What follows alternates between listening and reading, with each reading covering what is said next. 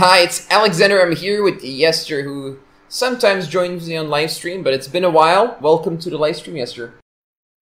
So we're going to talk about how to build trust on sales calls and in sales meetings, because Yester here, he actually likes doing a lot of sales meetings. A lot of the stuff he says about sales meetings, you may be able to do if you turn your camera on during sales calls, but let's talk about that in more detail. I have a slightly different take than most on trust building, right? So Yester is going to talk about the more, let's call it practical tips and strategies and tactics stuff. And I'm going to talk more about the mindset and how to approach sales on a holistic level, like more marketing level, more than the actual sales call. That way we cover both ends of this, of what's necessary for you to be able to build trust. You had some ideas prepared for what you want to talk about, Yester. So what's the first way of building trust? Yeah, so the first way of building trust is that before you're going to meet a prospective client, I do some research on this client.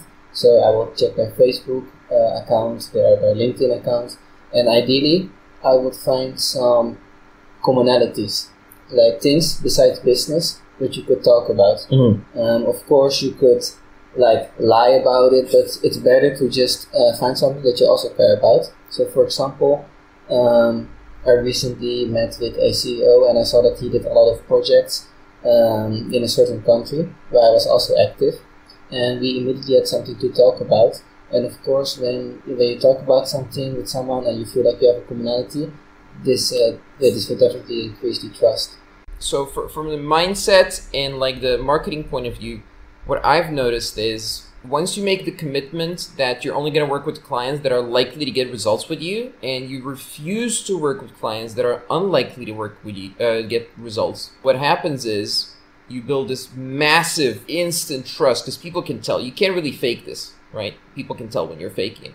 But if you really understand who you want to work with and who it is that gets results when they work with you, and that's specifically who you're looking for, and actively looking only for those people, you make it abundantly clear this is the case. You're abundantly clear and abundantly it's reality that you're looking to work with only the most suitable candidates, the most suitable prospects. Then on the sales call, you carefully select people, you carefully screen them, you carefully go through the sales process as if you're going to do surgery, basically, right? Because if you do the wrong surgery, you're going to kill them potentially, right? And then you choose to work with them. People can tell instantly, and it will feel to them like they're going to a doctor. It'll not feel like they're on a sales call. It'll feel like they're talking to someone who has their best interest in mind. Yeah, that's a very good perspective to go with. Since I'm going to be the technical guy here, I will just turn another technique that I use and that I'm also teaching my sales team,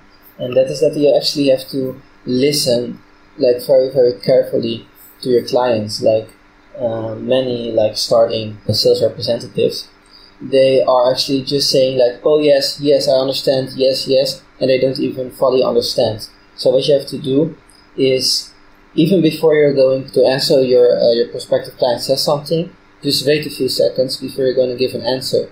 Because first of all, they might have information still, and that can be very useful for you. And second of all, you actually start listening to them, because you actually have to. Also, then just don't say I understand, but actually reply to it and try to get more information. And then also make sure that when they give you information, you are actually writing it down. You have to make sure that you have a notebook with you, you have a pen and paper, you always need to have a pen and paper in your hand, and actually it's a skill to write down notes when people are talking. This is actually quite hard, you have to teach, you have to learn this.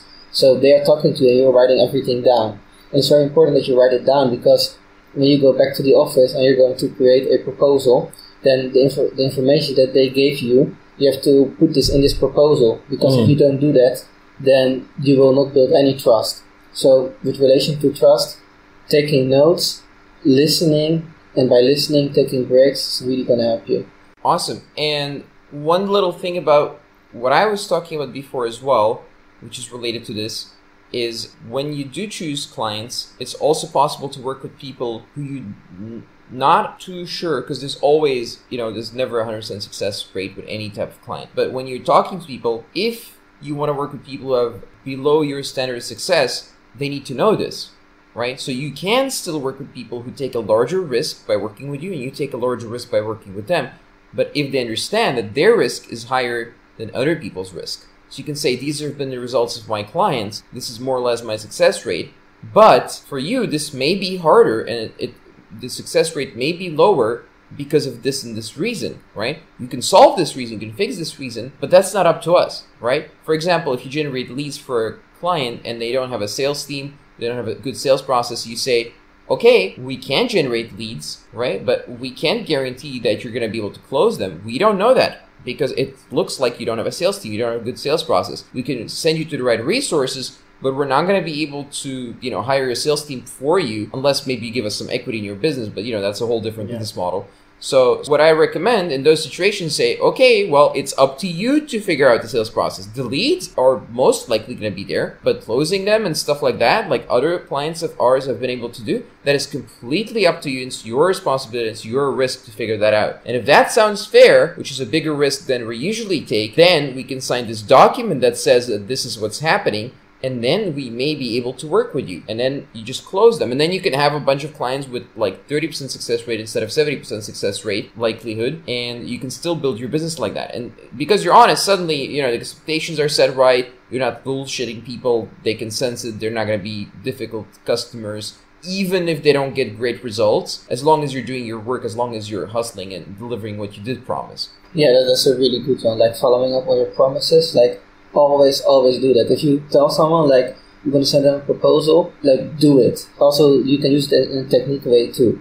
This is of the book, but you can give a promise and then follow up. That's also how brands are built. So when you meet with a client, you can say, hey, I'm going to send you the proposal today before 5 o'clock. You do it and the trust is already increased. To give another one, like what you also should do is, like this is actually a skill, is to be able to talk with someone on an informal level. And this usually starts, like in BMI, we do this with the ice-breaking process. Like usually in the beginning of the meeting or at the very end, that's the moment where you can be informal. In the middle, of course, you have to be 100% professional. When you are coming in, just do a little bit of small chat, a little bit of chit-chat. For some people, it can be hard. Like for myself, that's quite hard if you are like very introverted.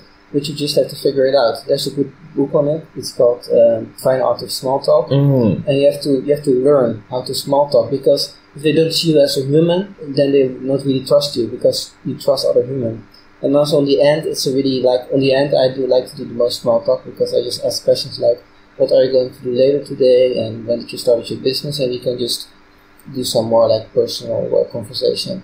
Yeah, and overall, as the overall strategy or mindset, keep the best interests of the client in mind and talk about them, their needs, and their words based on how this can be solved, if it can be solved. And the more you do this, what a doctor would do, the less you do weird salesy techniques just to close them no matter what, the more you're gonna have great clients, relatively easy sales calls that are just chatting to clients. As long as you understand the process, it doesn't have to be this weird, stressful, angry process where you get pissed off at people or whatever. So it changes the whole dynamic and it becomes fun to do sales calls. Yester is one of our instructors here in Business Banter Insiders in the Mastermind. If you have any questions for him or me, just comment below or message me on Facebook.